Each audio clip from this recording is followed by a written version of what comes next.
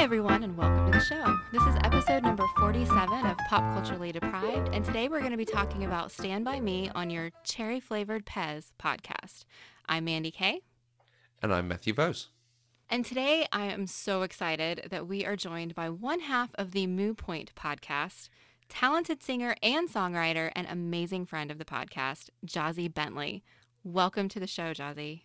Hi guys, thanks for having me. I'm so excited to be here. I love Pop Culturally Deprived, and I've listened to every episode. So I'm really excited to join you today. You've listened to every episode because you're so pop culturally replete. You have seen all the things. Actually, I'm pretty in Mandy's camp here. I'm fairly pop culturally deprived as well. So I found myself listening to all of the episodes even when I haven't seen something, and it's a pretty good take. If Mandy liked it, I probably liked it, or I probably would like it, and I'm happy to go out and watch it then. Oh, does that mean you don't watch the ones I don't like? Sometimes. Aw. Mandy's your pop culture canary. Yeah, now you're my pop culture guru, see? Okay. Yes. The film Stand By Me, why did you want to come and talk to this? Why is this a particular favourite for you? Stand By Me is kind of a weird film for me to really like because it's a little bit angsty for me. I tend to just, when I watch things, I want to sort of just be entertained. But this one came into my life at a weird time. I didn't see it when it first came out, but I was in high school English class, and the teacher decided to show this movie in English class. Wow. I still to this day cannot figure out why he thought that was a good choice. And I can't remember what he did. This was back in the 90s, and you certainly couldn't have like all of the language and everything. And I do remember fast forwarding the leeches scene, but I don't remember how he handled all of that. It made an impression on me, partly because months prior to this, my brother had died in a car accident. And so it was a really interesting thing for me to connect to. But mostly I liked it because, the reason that I paid really close attention is because I had just started watching Star Trek The Next Generation, and I had a big crush on Wesley Crusher. And now I stand firmly in the Shut Up Wesley camp. I mean, but I saw a kid on a spaceship, and I was like, oh my goodness, he's so cute. And I totally loved Wesley. And so I was so excited to watch this movie with Will Wheaton, and then it was creepy because he was like 12 and I was 18, and I just felt dirty. But either way, the movie stuck. I liked it. I've watched it many, many times since then and read the book many times. And yeah, it's just one of those things. I like almost all of the production elements, and sort of formative, a little bit angsty. Well, terrific. We will find out in a bit what Mandy thought. I can't wait. I know you have a crush on Will Wheaton as well. Will Wheaton. Yeah. Who doesn't? That's just standard, right? Yeah. Hey, Mandy. How come you've never seen Stand By Me? I don't think I even knew this movie existed until I embraced my geeky fandoms as an adult. I certainly don't ever recall hearing about this when I was younger, in that 90s time frame. So when I embraced my geeky self as an adult, I started following Will Wheaton, and probably learned about it when he blogged about it or tweeted about it or something.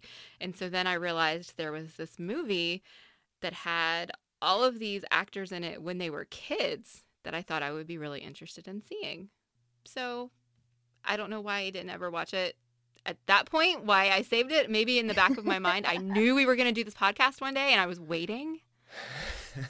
That's all I can figure. You were channeling your future podcaster. And you saved I think it I was. just for us. Thanks, Mandy. Well, I did. And then I picked it for this episode of Pop Culturally Deprived specifically because it's my birthday episode, and I wanted to do a movie that I thought I would really like. So that's why I picked this one. Well, happy birthday. Everybody get ready for the Twitter shower for Mandy's birthday. Yay! And we'll still get this, like, someone will download this in, like, June 2018. Exactly. Hey, happy birthday, Mandy. Hashtag Mandy's birthday. Oh, I like it. Yes, we should do that. It will live on. We should do that. I love it. All right. Well, I have a very brief history and production section for you today. Stand By Me is a 1986 coming-of-age film directed by Rob Reiner. Starring Will Wheaton, River Phoenix, Corey Feldman, and Jerry O'Connell, it is an adaptation of Stephen King's novella, The Body. And it is a movie about 4 12-year-old boys bonding as they journey to find the body of a missing child, which makes it sound way, way darker than it actually is. It makes it sound like a Stephen King story. It does. Yes, it does. I mean, it's pretty dark, but that sounds really dark. I believe that they changed the name of the movie from The Body to Stand By Me just to take out a little bit of the darkness. So you're not off on that. Yeah. So how were you able to watch the film, Mandy? This is another one where free trials of channels on Amazon came in handy. This was available on demand on the Sundance Channel. So I signed up for the 7-day free trial and then promptly canceled it after I watched this movie. I forgot to do that on one of these, and then I ended up paying for like Showtime for an extra month or something. But I did take advantage of it, so it's nice. Good. Josie? I own the DVD. I also own Nice. the Stephen King novella collection, and so I rewatched the DVD. I reread the book. I also listened to the director's commentary because I'm that nerdy. Do you have anything particular to regale us with from that, or was it obvious stuff? It's kind of obvious stuff as it goes along. It was interesting to hear Rob Reiner's takes on what came from him and what came from Stephen King, and he actually had a little more insight on some of the things that Stephen King said. So, Oh, okay. it'll kind of come up, I think. Nice. Over here, it's available on Sky Cinema, so I downloaded and watched it. Easy peasy. Okay, so going in for this, Mandy, it sounds like you didn't know a huge amount about it at all. What were your expectations for the film? Well, I assumed I'd like it, but as it probably already sounds like, I did go into this completely blind. All I knew was that it had those actors in it that I liked, and they were children, so I wanted to see what these people did as kids. And I had no idea it was a Stephen King adaptation. I didn't know there was a book, or I guess novella in this case. I had no idea. Literally, all I knew was that this was a movie Will Wheaton did when he was 12, and it was called Stand By Me. Full stop. So when we recorded it, I mentioned Stand By Me as a Stephen King thing, and you didn't react. I'm like, I'm not sure she's not noticed or just knew, and it's such a mundane fact. Nope, I don't actually have a recollection of that, and I probably didn't hear you, which is why I didn't react. I don't know. I don't listen to you when we podcast. No, well, clearly. Like I'm talking to myself, so. I think that was one of the things that turned me onto it so much after I watched it, is that I heard that it was a Stephen King adaptation, and it seemed so out of character. So I went straight out and bought the collection. It's one of 4 stories in the collection's called Different Seasons, and they're all very different. It also contains The Shawshank Redemption and another novella that became a movie called Apt Pupil, which is one of the more disturbing things I've ever read. So we don't need to talk about that. I've never seen that movie. I bet, yeah. But I agree, Maddie. It just seems like a departure from the usual horror visuals that he loves to put throughout all of his books. Okay, Mandy, you listed a lot of people at the beginning who made and are in this film. What is your experience of the various people? Okay, I'm really excited about this because I have experience with all of these people, and that's very exciting to me because I never know anything about anybody. So we'll start with Rob Reiner, who directed this. This is at least the second Rob Reiner film we've done on the show, because we did When Harry Met Sally. He also directed The Princess Bride, another Stephen King adaptation, Misery, and A Few Good Men. I love all of those movies, and I've seen them all, which is fantastic. Can I ask a quick question on Rob Reiner? Have you ever seen This Is Spinal Tap? No. Excuse me while I add something to the list. Hang on. Yeah, basically. Okay. Hang on. Turning that up to 11. I've heard of it at least. Good, right. And on with the actors. All right. Well, obviously, you guys know that I've heard of Will Wheaton because we've already talked about him. The next Star Trek, The Next Generation, he had a recurring character on Eureka. He plays himself on Big Bang Theory. I follow him on Twitter. I read his blog. I kind of stalk him, which is terrible. I met him at Awesome Con this past June, and I have a picture with him, which is fantastic. I'm really not a stalker, you guys. Sure, Sounds sure. like it. Hey, Will, call You- us. Yeah, you also love the audiobook he did, so you can listen to the sound of his voice. The audiobook he did, let me just tell was you, I gonna- own all of the audiobooks that Will Wheaton has ever narrated. If he narrates it, I am going to listen to it. I don't care if I hate the book. But you particularly love Ready Player One. I do, actually. That's the one you I really keep like mentioning it. to me. Yeah. So. Well, yeah. But I will say I discovered John Scalzi as an author because of Will Wheaton. I went and looked for books that he's narrated, and he does most of Scalzi's books. He did And Red Shirts, didn't he? he did. He did most of them. Agent of the Stars, Lock In. Yeah, really good. Really good author, really good audiobook narrator. Fantastic. River Phoenix is somebody that I'm mostly just aware of in general because apparently he was really super famous and then he died really, really young. And it was like a big deal when he died. And so I'm really more familiar with him in that context than anything else. I don't think I knew who he was until after he died. And then one of the movies that I used to watch over and over and over again in middle and high school is a movie called The Thing Called Love. It's about country music songwriters, and River Phoenix starred in that, which was fantastic. And then I remembered that he played young Indy in The Last Crusade. Yeah, his story is a real shame. It's a little bit like Heath Ledger, but Right. we never got the great performance from River Phoenix. Right. So But he had so much potential. exactly. Yeah. There is at least one more of his films on the list, so we will see him again. Oh, okay. Corey Feldman. This is one really where it's more, again, pop culture awareness than anything else. I have seen The Goonies, and I think that's all. I know him as one of the Coreys, Corey Feldman and Corey Haim. This was actually almost a I don't Corey's know movie. why I'm aware. Yeah.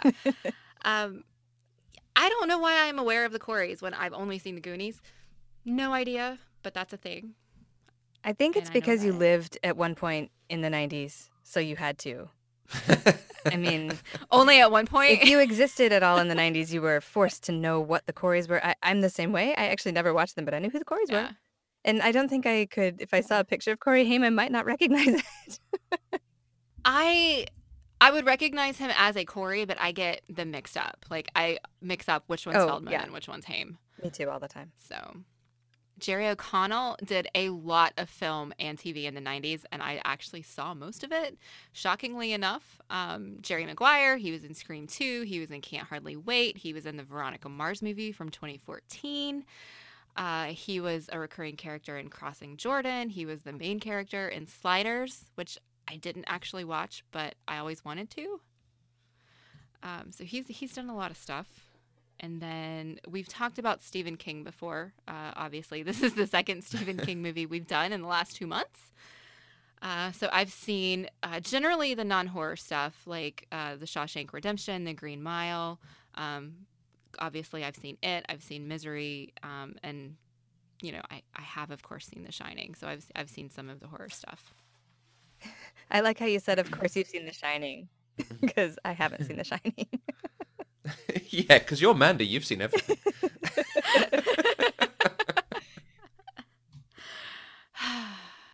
So this is an example of the great coming of age film.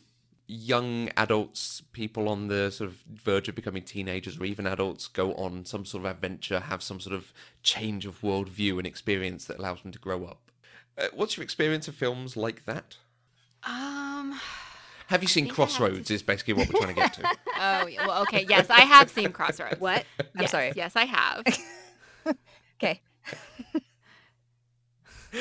Have you seen Crossroads, Josie? Struggling to answer. No, I haven't seen Crossroads. See, I saw a preview for Crossroads. That kept me out of the theater. Okay. But I also had a strong dislike of Britney Spears at the moment that Crossroads came out. That's a character I flaw on my see. part. I am going to go ahead and say that. Hmm. Most of the movies that I can think of that are in that same like coming of age adventure are not dark and deep like Stand By Me is, and so I hesitate to call them similar. I mean, like The Neverending Story or Honey, I Shrunk the Kids, or oh, I don't know. I'm sure there are many others, but you know, those are fun movies and they're fun adventures. And Stand By Me is about kids who have a lot of issues, and there's a lot of death in this movie. Yes, that's They're true. not the same. Stand By Me Okay. stands alone. Okay, we will revisit that point shortly. Right, Stand By Me. Did you enjoy this film? I did enjoy it. I Yay. honestly wish I had found it when I was younger. I think this is the kind of movie that while I find it slightly hard to talk about articulately, it's the kind of movie that speaks to my soul because of the friendships the boys had. So even though it's kind of a dark subject matter, I really enjoy seeing those kind of relationships when they're good and they're healthy and they're valuable, if that makes sense. Because, I mean, these kids had a lot of really bad stuff going on in their lives, but at least they had each other. I think that makes perfect sense. I think that's part of what they were going for. Yeah, it's not usual to have. I mean, almost any film in Hollywood, but films that depict kids who are, in inverted commas, the wrong side of the tracks. Right. Usually, when you see, and again, coming of age things, it's about getting a car and going across the country, or growing up in a nice suburban neighborhood. These kids are not those archetypes. Right. And usually when you And have Gordy's the closest. Gordy's close, but Gordy's host because those parents are gone. But usually when you Yeah. see something like this, kids of this type in a coming of age type movie, it tends to be darker from the beginning and just keep getting darker. Like if this were the typical movie about these kids, the death in the movie would have been one of them. Like for sure. Somebody would have died by the end of it instead of them going to find this random stranger. Because we open the film knowing that one of the kids is going to die. Like they make that link really quickly by showing the headline with his name, and then very quickly the narrator goes, "My friend Chris." Right. Right. But often that is actually like part of what makes the kids grow up is that they like have to go through this thing of losing their friend or seeing some horrible thing that, happened specifically to them. This is just these kids kind of navigating it. To them, they seem to think that it's just a fun adventure, but it actually is more formative than they believe. And that seems to really only sink into the two of them, to Gordy and Chris. Yeah. So that, I think, leads me to the question I thought of when Mandy was talking about similar coming-of-age films. Other films that we could easily compare this to, maybe like a Goonies. It's not quite apt because those are films made for young people. Right. So they're exciting and adventurous, but also sort of tell them a bit about the world and friendship and, working as a team and have some sort of moral code on there as well.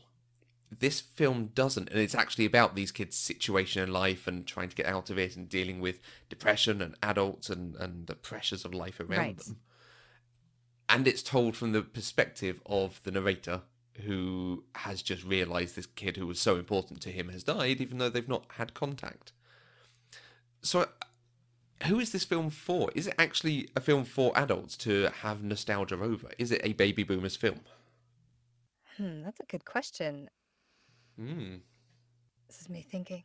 Is it both? Is it a sort of coming of age film that kids can watch and go, oh, hey, these kids bond and it's good to be friends? I think... But it's also got something for adults. I don't know. I think as a kid watching this movie, you just really wouldn't get it.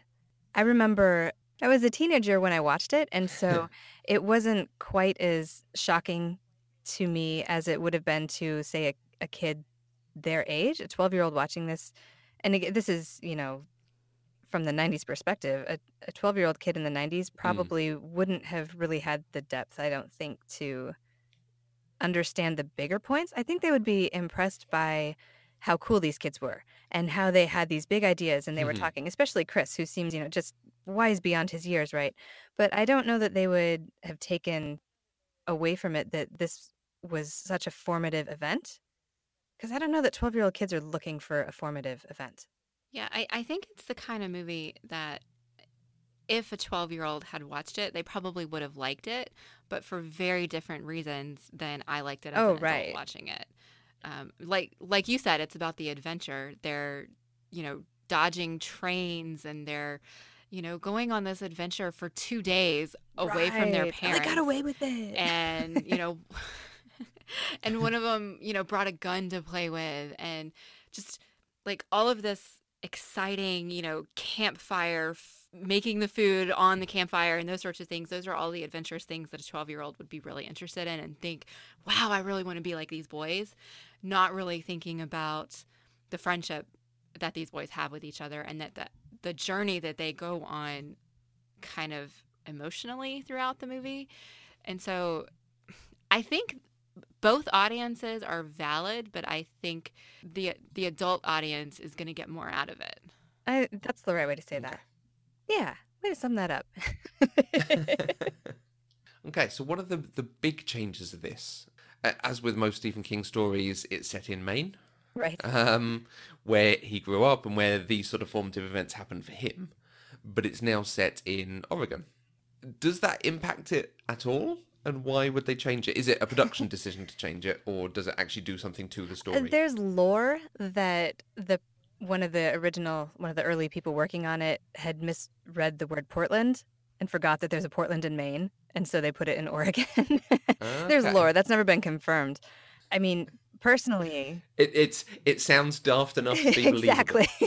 Well, it's funny because like all the towns that they talk about, they actually are doubled in the Pacific Northwest. That's what makes me laugh about it, because Stephen King famously crosses his character and geographical references, and so it wasn't at all hard because there is a Castle Rock in the Pacific Northwest. It's actually in Washington, but Oregon's cheaper to film in, so they filmed in Oregon, and they actually think they filmed in Brownsville, Oregon. And I don't think it impacted it at all. I think the most lasting impact of the geography was that Castle Rock became the name of Rob Reiner's production company, because he connected with this film so much. It was one of his first really big things, and so he actually named his production company Castle Rock, which I thought was cool. But I don't think it changed the gist of what was going on. I grew up in really small rural America and in Indiana, and I still connected with everything that was happening, so I don't think the geography made that much of a difference. Okay. So the train tracks. Those were in Redding, California. This is almost too detailed a point. I remember visiting a friend in Redmond, Washington, and there was a bit where the train tracks go through the town and then out a bit, and we walked along them for a bit. And I think they were disused, but I did have a thing of like, hey, this is kind of like Stand By Me. Is that just what train tracks are like across America? I don't know. There's a lot of rivers out here with hills on either side. So I can think of 4 or 5 bridges in Oregon that I live in Oregon, and I can think of I can think of about 20 bridges for sure. And I can think of at least 3 railroad tracks that I've walked across like that. So okay. I've walked across a lot of railroad tracks, but there are no bridges in my area when I grew up that I can think of. So it would have just been, if a train was coming, I would jump in the ditch or go in the woods. I wasn't quite so perilous as those bridges. It's great. It's fundamentally different from the way that we do trains over here, like fences and barriers, and it's very difficult to get onto train tracks, particularly when a train is general around. Safety. Oh yeah, no, it's not like that at all. No.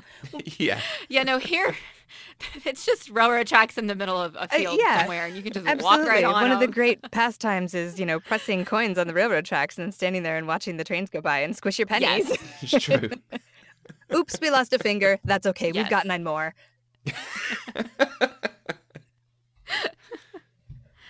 I will say I have never tried to dodge a train before, because that just freaks me out. It feels almost too It easy. seems like an obvious thing. The train is going one speed, so you jump right before it gets there, right? Yeah. Well, apparently not, because a lot of people die from doing that. So I need to watch the news more, I guess. I suspect there's other things involved than just bravado. Drink is what I mean. Oh, the drink. Yeah, possibly. Yeah. But I think probably overestimating your ability, thinking that you can wait until the last second and you can still get off because you think it's only going one speed. So of course I can get off, and then you know, overshot it, and oh, guess what? You're dead now. Yeah, you know, Saturday in rural America. That's just how it works. Pretty much. So the setting of it, is that something that appealed to you watching this, Josie? And the sort of understanding what they were going through and seeing Do you it? mean the fact that it was in Oregon, or just the general, like... No, just because you were age appropriate on seeing it and the situation of it. You, like you said, you could kind of Oh, relate to it. absolutely, yeah. I mean, I was older than these kids, but I, you know, situationally, that's not a word, I don't think. I had just gone through exactly what Gordy was going through. I mean, I was still in the midst of it, and these kids were like my people. Like I actually, this wasn't the crowd that I would have run with, but I understood everything that they were going through. You know, these would have been like the scandalous kids and the bad kids that I was a little too nerdy to hang out with. But everything that they experienced and said and their reactions, that just spoke right to me. It was exactly how I remember my youth being. And so I didn't know if that was because of the setting or if that was just kind of universal for kids everywhere.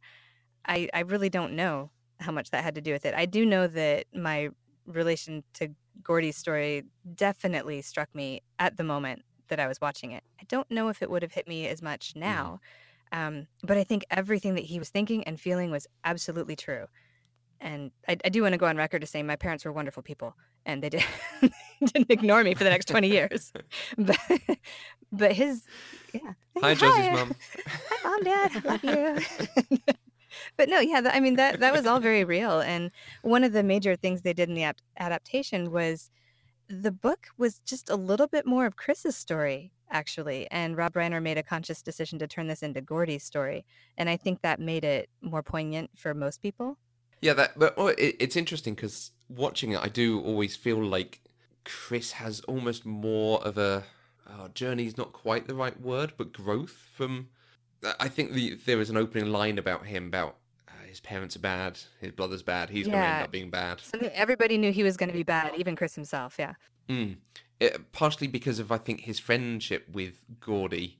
And his ability to sort of understand his own situation is what helps him step out and become an attorney. Yeah. So he has a growth developed throughout the film. Which is funny because he spends a lot of time lecturing Gordy about don't let your friends drag you down, you know, we're the losers. But then he lets his friend Gordy actually kind of bring him up because he wouldn't have taken all those steps to move forward and become an attorney if he hadn't taken what Gordy said to heart, which is, but you're smart too, and you've got potential too, and you don't have to land in this cesspool that everyone expects you to. Yeah. Mandy, almost the same questions for you. Obviously, you're coming at it from a very different time of your life. But is there something seeing these kids that you had some of the same experiences or friendship groups? Obviously not the same experiences. Does it speak to your childhood? That's a tough question. Honestly, not really, because I never had a group of friends like that. I moved around so much as a kid that I didn't keep friends. And then the friends that I did have are not still in my life now. So I don't know what it's like to have the kind of bond that these boys had, which is why I had said I wish I had seen it when I was younger, because it's the kind of bond that I've always wanted to have. And so I like seeing it on the screen or in a book that I'm reading or whatever. And it probably would have, I don't know, made me feel better or worse about my life. I don't know. Mm-hmm. It would go one way or the other. But yeah, I haven't experienced a death in the family that way. I have had my parents kind of ignore me, but not really. I mean, my childhood was crappy, but normal, I think. Okay. I don't know. Like, okay. I just don't think I related to it, is really what I'm trying to say. Okay.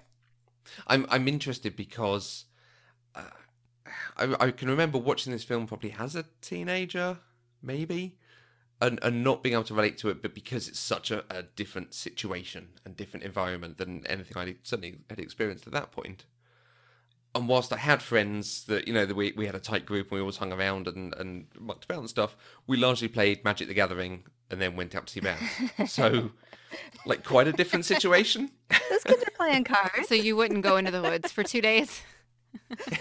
Yeah.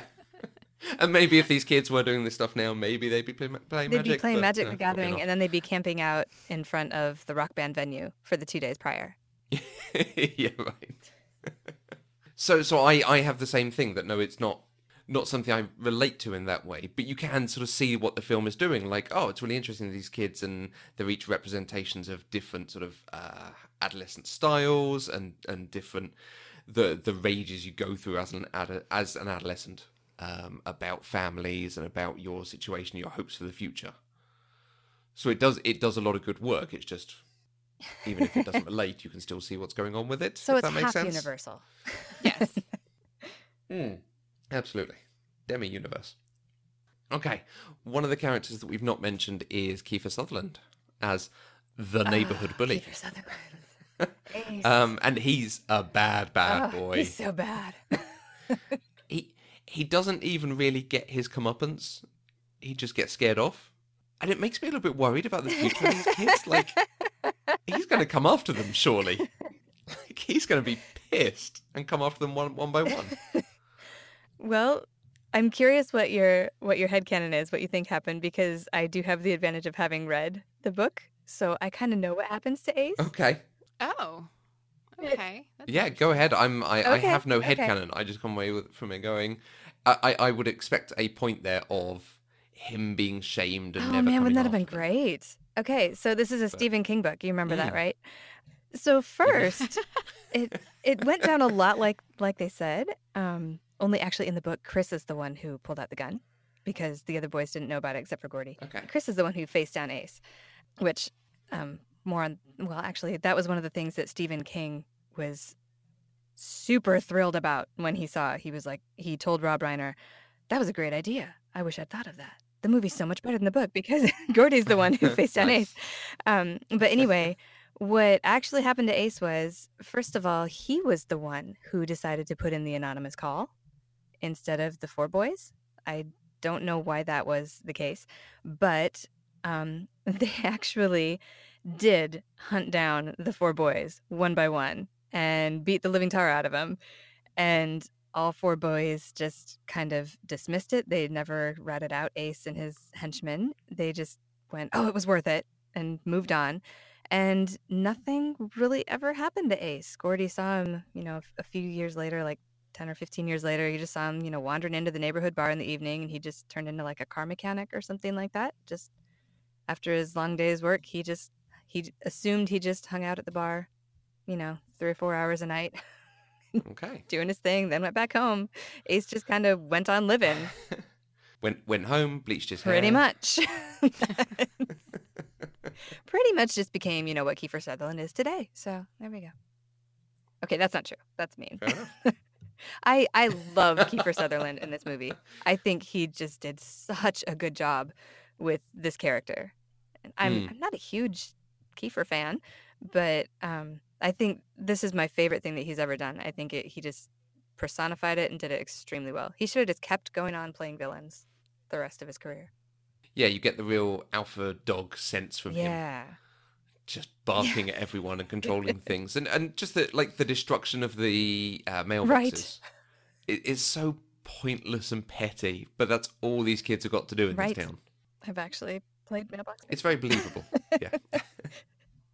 Oh, really? Oh, really? Okay, we played it Chelsea. with garbage cans. So it wasn't actual destruction of property. It was just very, very messy. You guys, there really isn't a lot to do.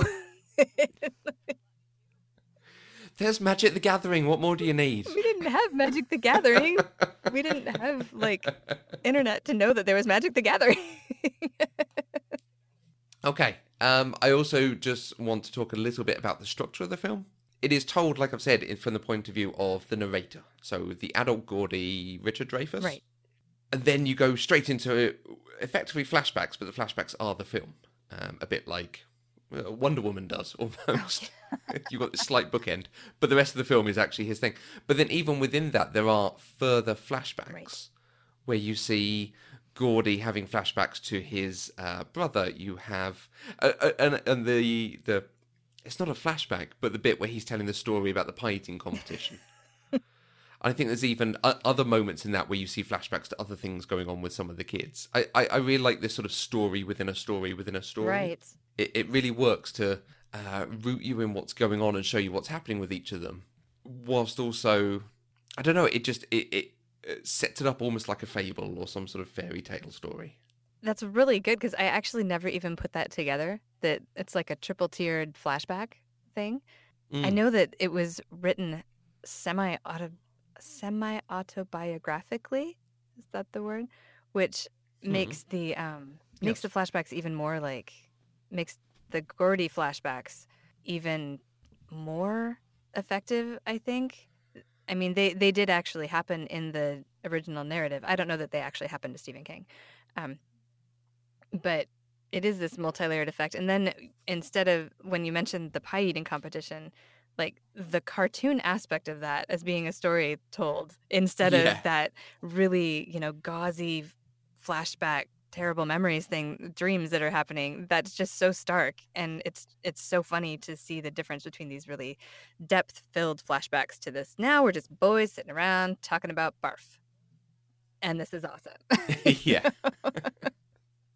And I do love that moment where the boys are then like, hey, Right? but what happens then? They want to know more of the story. And he's like, no, I'm a writer of a short story. So it's just a little thing. And I love But they want him to continue and become the novel writer he will be. I love that Teddy's version of, you could have had a great ending, like he goes home and shoots his dad. Yeah. Excellent. No one sees that this kid's got problems, but it's okay. And unfortunately, this is very much a time where it can be, he's going to go and enter the army. And we know there still will be wars to be fought. So there is a place for him as a kid. The other ones are still trying to work out where they fit in this world. Actually, that was added by the movie. Yeah, Really? I hate to be the nerd who's Okay. like, that's not how it was in the book. But it was No, actually a no. really strong, it was a big talking point in the book. Teddy's dad had actually burned both of his ears, so much that they were just little lumps, and he wore hearing aids, and his eyesight was so Oh. bad. Everyone knew that he would never make it into the army. But they just kept telling him, yeah. Well, then one day when you get to the army, because they knew that that would be the thing that finally put him over the edge, knowing that he couldn't go into the army like his old man. Mm. Actually, both Teddy and Vern in the afterthoughts, they both pass on quite early. I forget what happened to Teddy. Vern died in a house fire, I think. Teddy was driving his car too fast with a car full of people and flipped it, and everybody in the car died or something like that. Like Oh. both Teddy and Vern didn't live past their early 20s, which was kind of sad. I'm suddenly seeing how much of a Stephen King story Yeah, this it is. makes a lot more sense when you read it. It's not as like graphic and morbid as the rest of them seem to be, but you can see how the adaptations turned it into something more accessible, I guess. I don't know. Stephen King loved this adaptation. Yeah. He told Rob Reiner that this was the best adaptation of one of his films that he'd ever seen. And that's actually why they worked together so often. Stephen King would seek out Rob Reiner often after this because of these subtle little changes. And I say that, but like the movie is really, really very faithful to the book. So much of even the little dialogue bits, well, all of the major dialogue is lifted directly from the book. But they made those, it sounds like I'm talking about a whole bunch of changes, but there really weren't that many changes. They just kind of turned it into Gordy's story. And, those afterthought incidentals just changed a little bit. So, as an adaptation, in your opinion, is it adapting the story, so what is written down they are putting on screen, or is it adapting the feel of the story? It's absolutely adapting? That's not a word. It's absolutely adapting the actual story, what's happening, and putting it on the screen. The feel is all Okay. there. I mean, all of the narration from Richard Dreyfuss, that is lifted straight from the text. All of the big important things that the kids are talking about, the conversations, those are all lifted like syllable by syllable from the text. It's really it's really impressive. I am one of those snobs who compares the books to the movies and like, the book is so much better. But this one is not that way. It's really very true. It was just those couple tweaks. They sound major, but they're not really, because when you read the book, you're also reading it from, I mean, it is Gordy who wrote the story.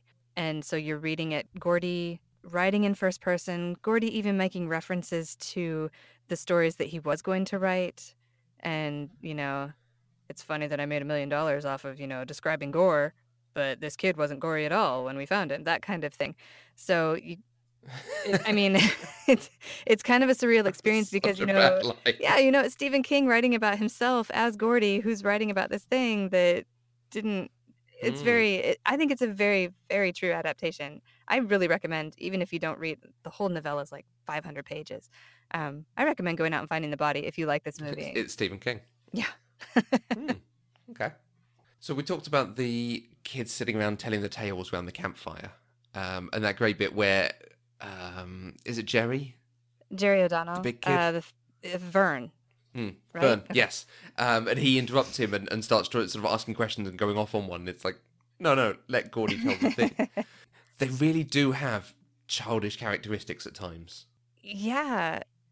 I mean, I remember that from being a kid, really wanting to be taken seriously as an adult and really wanting to just to look more mature than I really was, and being able to pull it off for a certain amount of time. But then eventually you just kind of revert back to your random childish nature. Like, we're talking about the future and how our old man is, scum. Let's go play Legos. Whee! I love how these kids they snap back and forth between those two things so perfectly. It seems seamless to me.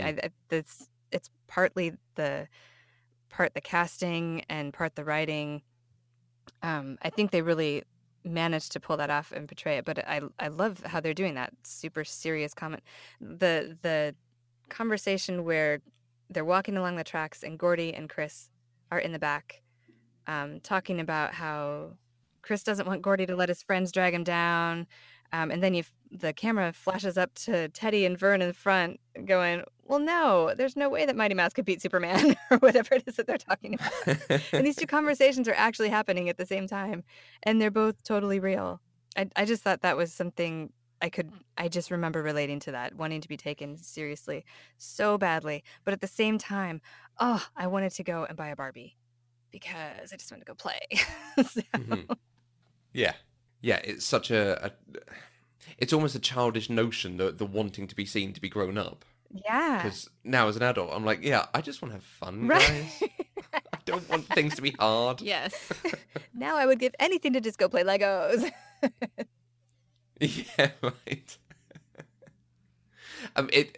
Interesting you talk about the writing and the casting and the acting. I suspect the boys themselves were very good at doing the childish stuff. Yeah. Because some of the stuff I read, like the behind the scenes things, Rob Reiner, it sounds like had to work very hard to get some of the adult moments. There were comments about him screaming at the boys to make them look afraid enough for the train chicken moment, and having to get River Phoenix to talk about an adult letting him down enough and how we got to him to that place. Yeah, he mentions that in the commentary. He had to really coach him through these horrible, dark feelings, and he did it so well that it took a while to bring him back up. Like he says, and then I had to hold him and hug him and tell him everything was going to be okay. It was all done. It's so easy to picture, big cuddly Rob Reiner, just, it's okay, buddy. I think they only could shoot that twice because it was so affecting for River once he finally got it. Oh, River. I know. That's a shame. It makes me sad. That final shot when he's walking away at the end, that one gets me every time. I can barely watch that without... I'm not crying. You're crying. Somebody's chopping onions. Yeah, the only water in the forest. Let's lighten the mood, I think. Okay. Let us talk about some of our favourite moments of this film, because there is a lot of fun to the film. I mean, we've mentioned sitting around the campfire and telling silly stories and so on. Josie, you've probably got a lot from this, but what are some of your favourite things from Stand By Okay, Me? it's still dark, but I absolutely love Kiefer Sutherland. That's one of the first things I think of when I think of the things that I love. Mm. But I also love just the crap that these kids said. It's just so funny. My absolute favorite line is, well, I quote Cherry Flavored Pez all the time, and I get weird looks for that one. But my favorite is, you use your right hand or your left hand for that. Yeah, That was the one. that's a It's so superb great. line. It did not come from the book, but Yeah. it was so good. Oh, Nope, really? it was one of the few. So for our listeners who haven't watched the movie, can you put that in context and give the I line don't think I'm for allowed to put it in context. I don't know. Because that's what makes it funny. I mean, So Teddy is trying to convince all the boys to walk across the train tracks, the trestle, and everybody's a little nervous about The big what's that? bridge. Yeah, the big bridge, the Shake Shake Bridge. Mm. And some of the kids are trying to convince him to go down to another bridge, and Teddy says, Look, you guys can go one, two. I'm crossing here. And while you guys are dragging your candy asses halfway across the state and back, I'll be waiting for you on the other side, relaxing with my thoughts. You use your left hand or your right hand for that? "Do you use your right hand or your left hand for that?" So see, good. that's what makes it funny. And I'm still laughing. Yeah. It's almost too good for a kid Right? that age. It's so. It's so sharp. Well, you certainly don't expect it to come from Gordy Right, or Will exactly. Wheaton. Will Wheaton. He's just so quiet the whole time, and that's like one of the most biting, cutting things that anybody says. I love it. Yeah. Yeah. I mean, the bit at the beginning where they're sat in the treehouse ribbing on each other. Right. It just ends up going so far. I mean, I love a good Yo Mama joke. I love a good Yo Mama. But there's enough in this thing that I'm just like, okay, boys, move on. But Yeah. they're Then it- 12-year-old boys. That's what Yeah. they do. The well is deep. So. Hmm. Mandy, did you have any favourite things to discuss? I had two. One was John Cusack as Gordy's brother in the flashbacks. Mm. One, just because I love John Cusack and I thought he was perfect for the part. And just Gordy's memories of his brother were so good. He loved his brother. He idolized his brother. And you could see that in those memories, the way his parents were ignoring him, but his brother wasn't, and that sort of thing. And I really, really liked it. I liked the portrayal of it. And I know all of us, I think, have talked about the casting Right. of this movie as we've been talking about it. And I think it was just perfect. I don't know that they could have done any better Right. with the casting. And I found a quote from Will Wheaton about the casting, and he said, Rob Reiner found 4 young boys who basically were the characters we played. I was awkward and nerdy and shy and uncomfortable in my own skin and really, really sensitive. And River was cool and really smart and passionate, and even at that age, kind of like a father Wow. figure to some of us. Jerry was one of the funniest people I had ever seen in my life, either before or since. And Corey was unbelievably angry and in an incredible amount of pain and had an absolutely terrible relationship with his Wow. parents. And I mean, that is exactly those characters. Mm. And rather than throwing them right into shooting the movie, Rob Reiner actually put the 4 boys together for 2 weeks and made them play theater improv games so that they could kind of get to know each other and build camaraderie with each other. And Okay. that's what led to all of them having a real friendship. And Will specifically said that when you saw the 4 of us being comrades, that was real life, that's so not cool. acting. Hmm. And I feel like that comes across when you're watching it. And I just think that's really cool. Yeah, there are some really. I love that because there are some really long shots of all 4 of them having a conversation together, and the fact that they could pull that off shows that he really had his work cut out for him, but it really worked well. I love that. Yeah, and it's a really good idea to give young actors that sort of coaching experience as well, to make them more comfortable with the process they go through. Although there are a lot of stories of them getting up to shenanigans and more Oh, I behind the believe it. scenes. So maybe not the best idea for so long, but fair enough. What about you, Matthew? What were your favorite parts?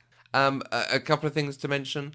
I love fairly early on where they're starting out on the adventure, and Gordy and Chris has given the gun to Gordy, and he says to him, "Is it loaded?" "No," and he fires it, and there's just this reaction shot of the two of them in sync, going, "Jesus, Jesus!" And their faces is amazing. It just, I don't know how many takes it must have taken, but the sort of in sync, wide-eyed fear of both I of them. searched and searched for trivia on how they got that reaction out of them, and I never found it.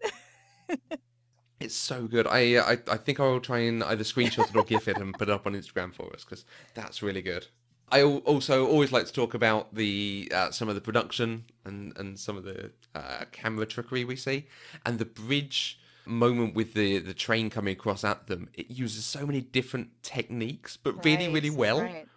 So there's a number of shots like from the side where the train's actually going really quite slowly, but because they're running so Right. fast, you can see it, but you don't see it in the quick shots back and forth. There's a number of the shots though where they're clearly acting to, I think it's being projected behind them, so it's like they're pretending to jump away from it, but it's actually just a cinema screen with it going on. There's a slightly different shade of color to the train itself, so it feels that sort of thing. But there is a great long shot from in front of them where they're running towards the camera, and the train, it looks like it's right on them. And it's been done with a telephoto lens, so like a massively zoomed in lens. The Right. train's like a mile away. It is nowhere near them whatsoever. But the way it's shot, it looks like it's right on top of them. Mandy, you remember from The Graduate, that shot of him running where it looks like he's running on the spot? It was done in the same sort of way. And it's just all these different techniques. It actually makes the whole thing quite exciting, because you can just see this train getting closer and closer. But actually, it's just a really slow train. I totally bought it.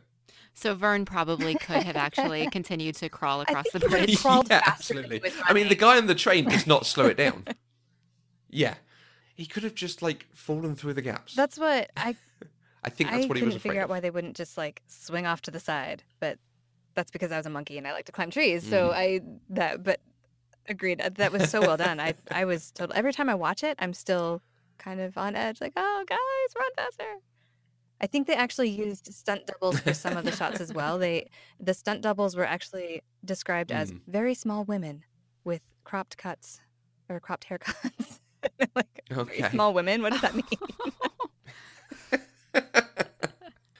And it's just thinking back on it, there's two big scenes with Will Wheaton running. Oh yeah, Chopper. And I love I Chopper. can't think of anything else I can't think of anything else of him running. But he's quite a good runner, clearly. He does the Tom Cruise thing, pumping his arms. Watch my hair blow in the wind. I will say it did look like he was running as absolutely fast as he could in that junkyard scene. Like, I mean, his face Which was is really funny because strained. that is the one thing that he was actually much faster than River Phoenix, and he had to slow down. So he was totally acting like he was running very fast. Oh, that's funny. Magic of cinema. All right, you guys. Is there anything else that we need to discuss about Stand By Me? I think need is a relative term. One thing that occurred to me when we were talking earlier, you mentioned about the two Coreys, Oh yeah. and you don't know why you associate them together. And we have Kiefer Sutherland with his lovely bleach blonde hair. I want to talk about a film with a bleach blonde vampire who's kind of cool, who hangs out in very cool settings and is just generally awesome, that also has the two Coreys. Mandy, have you seen The Lost Boys? I think so. I mean, I know it's a movie about vampires that has Kiefer Sutherland and the Coreys in it, but I don't know anything else about it. I feel like I probably watched it when I was like 8. So Really it's the wrong just time to not watch in my brain at all anymore. Yeah. I don't have a comment about that, but if I did actually watch it, and I think I did, I don't know anything about it other than who's in it and that it's about vampires. I think it might be one for the list. You know, that's actually my extent of the knowledge of my knowledge on it as well. So it sounds like one you should add. Yeah. Yeah. The origin of a smoking Billy Idol-esque vampire. I think we should I'm see on that. board with this. Okay. You can Add it to the list. totally see the references I'm making here, right? Yes. Those have not gone over my head. You can and see I how I'm don't trying to think they've turn gone you over onto this Jazzy's head. film. Yeah. And one other thing that I did mean to mention during the bit about the shooting of this film, the cinematographer for Stand By Me is a chap called Thomas Del Ruth, who has done a number of films, another of very random films, but he's the cinematographer for the pilot of The X-Files, or director of photography by that point, but arguably gave The X-Files some of its look. He's also the director of photography for The West Wing. Oh. So gave The West Wing a lot of its look. So is that where the walk and talk started? Because these kids did a lot of walking and talking. Yeah, it's probably him and Tommy Shalami coming up with it, but yeah. Yes, I wanted to mention that, Shalami. please. That's the guy who made The West Wing. So that's the extent of what I want to talk about. I think I'm going to add Lost Boys to the list. Josie, do you have any recommendations that Mandy Oh, hasn't man. seen? Okay. So my list is a lot like Mandy's. So I had to work hard on this. And I think there's a couple movies that I know and love that were not on there. So in the spirit of things filmed in Oregon, because that's one of those things that everybody gets really excited about when they come to Oregon, is all the movies. So you've watched Goonies. Have you seen Short Circuit? Okay. Yes. But again, I don't really remember it. Short Circuit is a good Oregon movie. Number 5 is Alive. Kindergarten Cop and The Ring are also really famous for being shot here. But you're not a huge horror fan, right? So maybe you might want to skip The Ring. No, but I haven't. I've seen it. Oh, okay. Well, I've then seen there's it. that. And I've seen Kindergarten Cop too, so. Yeah, and it's not a tumor, so it's not that horrific. A couple that I noticed. Not a It's tumor. not a tumor. I will still watch that movie any day of the week. A couple of my favorites from when I was a kid that were not on your list, that maybe you've also seen, Robin Hood, Prince of Thieves. I have not seen it. Men in Tights. I mean, Robin Hood, Prince of Thieves. I mean, this is okay. I've seen neither of them. How about I that? recommend adding them both to the list for a double episode. Have you seen Top Gun? That's going to be a very short episode. I watched Prince of Thieves the other night. It doesn't hold up. I know, but that's the beauty of it. Okay, I you were was asking about Top Gun. Top Gun It is on actually the on list. the list. I missed it. Okay. And a couple of is. my favorite music movies are The Wedding Singer and Walk the Line. Have you seen either of those? Oh, Okay, I've seen excellent. both of those. And my favorite Christmas movie, I believe, I've heard rumors that you might be having a date with the Muppets. So I got nothing else. Yes. Giant sigh from Mandy. Okay, so and it's Yes. really important that you Yes. understand Our listeners betrayed me. they're not really alive. Our listeners betrayed me and voted for the Muppets. Yeah. So that's how I feel about that, you guys. And so you already kind of know how part fact- of that episode in is fact- going to go. It's not even all the people who voted. At least one person. I no word on who that one person is. I'm going to just stop talking now and start singing Christmas Carol songs. Christmas Carol songs. I mean, a Muppet Christmas Carol songs. I may or may not have the Okay. soundtrack. Not Christmas carols. Christmas Carol songs. Oh, Who songs these? They're carols. Okay. Well, if you have any thoughts or feedback for us, you can use the hashtag PCDeprived on Twitter. You can also find us on Twitter, Facebook, and Instagram at Eloquent Gushing, or you can email us at podcast@eloquentgushing.com, or you can leave us a voice message at speakpipe.com/eloquentgushing. What I'm trying to say, you guys, is there's a lot of ways you can get in touch with us, so please do. You can also find each of us on Twitter. I'm at Mandy K. And I'm at Matthew Vose. Josie, it's been a delight having you here. Thank you so much for joining us. We hope you'll come back at some point in the future. oh, thank you guys. I've had so much fun, and I really want to come back. Good. Where can people find you in the online world? You can also find me on Twitter at JawsBot7. You can find Moo Point, the podcast, at Moo Point. You can find my music production company at Bent Beat on Twitter. You can also find both of those things, moopodcast.com and bentbeatproductions.com.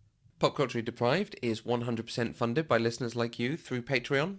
Anything you can give, just $1 a month, it gives access to exclusive content and helps to support the network and our other shows. To find out more, visit patreon.com/eloquentgushing. And don't forget to visit eloquentgushing.com to subscribe to our weekly newsletter for updates about all our shows. We'll be back next week with another episode of Pop Culturally Deprived, where we'll talk about National Lampoon's Christmas Vacation. Until next time, I'm Mandy Kay. And what the hell is Goofy?